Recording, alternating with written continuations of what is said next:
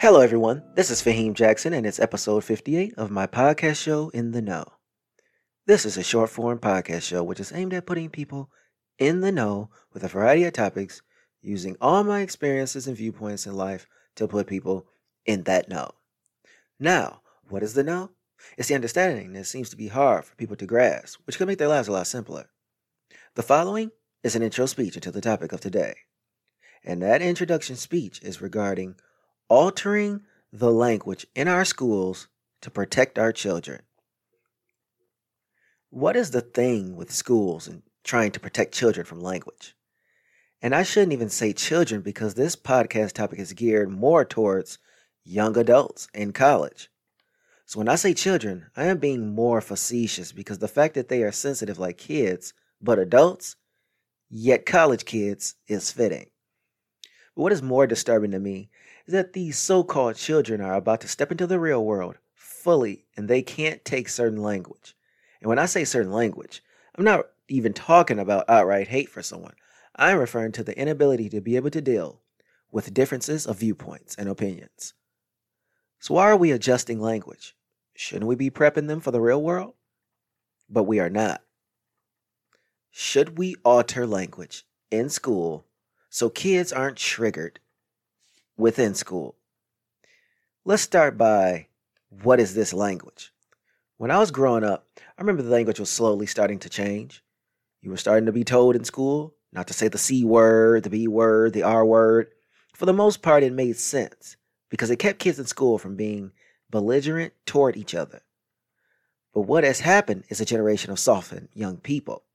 Scary thing about this, that you have to learn to be able to deal with some degree of opposing views because it's the way the world works. Words. What are some of these words? Let's look at the word stupid. I remember in school when a kid would say something like this, teachers would immediately intervene. The kids in the classroom would all turn to the kid who said it after and be in shock that the teacher responded to them. It would be an uncomfortable moment, but this wasn't the case for my mother's generation. And a lot of people would agree that the times had changed because allowing another kid in class to call their fellow classmates stupid for not knowing something is not a good way to run a classroom. Let's look at the word losers. We don't like the term winners because if that is the case, then there must be a winner. But in life, there are truly winners and losers. And that is the word that people have an issue with, loser. Yet it only becomes a problem when the person or people don't feel like they are winning in life. But then again, it's not the fault of the person saying the word. You know what you are? Where you are in life. That is no one else's problem. Only you can fix your position in life. If not, then you're just stuck in your space. What about the word fat? This whole campaign regarding body positivity is not how the real world operates. To be honest, we should have a way in which we look at ourselves positively, but also from a place where health is not in jeopardy as well. The other thing connected is the fact that people will say, don't fat shame. Say words like curvy or voluptuous. And that is just not how the person sees themselves. And that's not how the society viewpoint is seen as well. We don't say it because we live in a culture which will react in a negative manner. Disagree. We're in a country today where if you disagree with someone, then you automatically are a hateful person.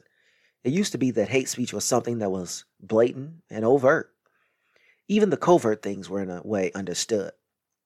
But today, there are so many things that people disagree with that can get you into trouble. Yet, why are we so in attack mode just because someone disagrees with our viewpoints? Seems like to me, like there's a threat because the person cannot articulate their points. Now, who do we blame? Why does the country constantly look for someone to put a fault for what they don't like to hear? And the real problem is that we need to be able to have discussions that will show that person they're uptight as you think you are. What are we truly blaming people for doing? We are officially in a troubled society when truth is so triggering it can get you into trouble. The downsides.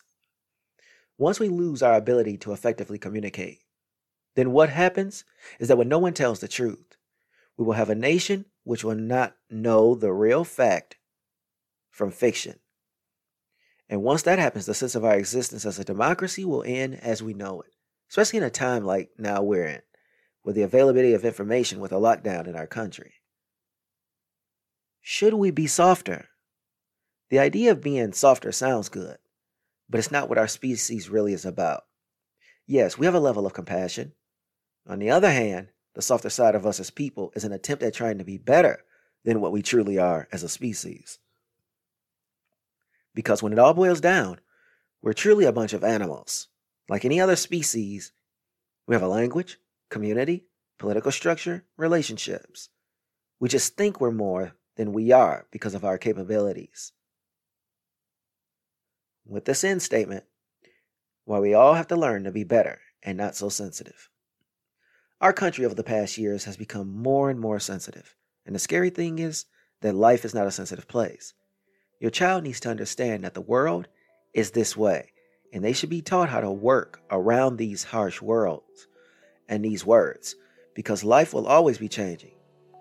But there will be this level of harshness, because it is an aspect of our species, being what we are as a creature. Thank you for listening to In the Know. Can't wait to read the next episode where we talk about people being smarter than the grade they receive in school.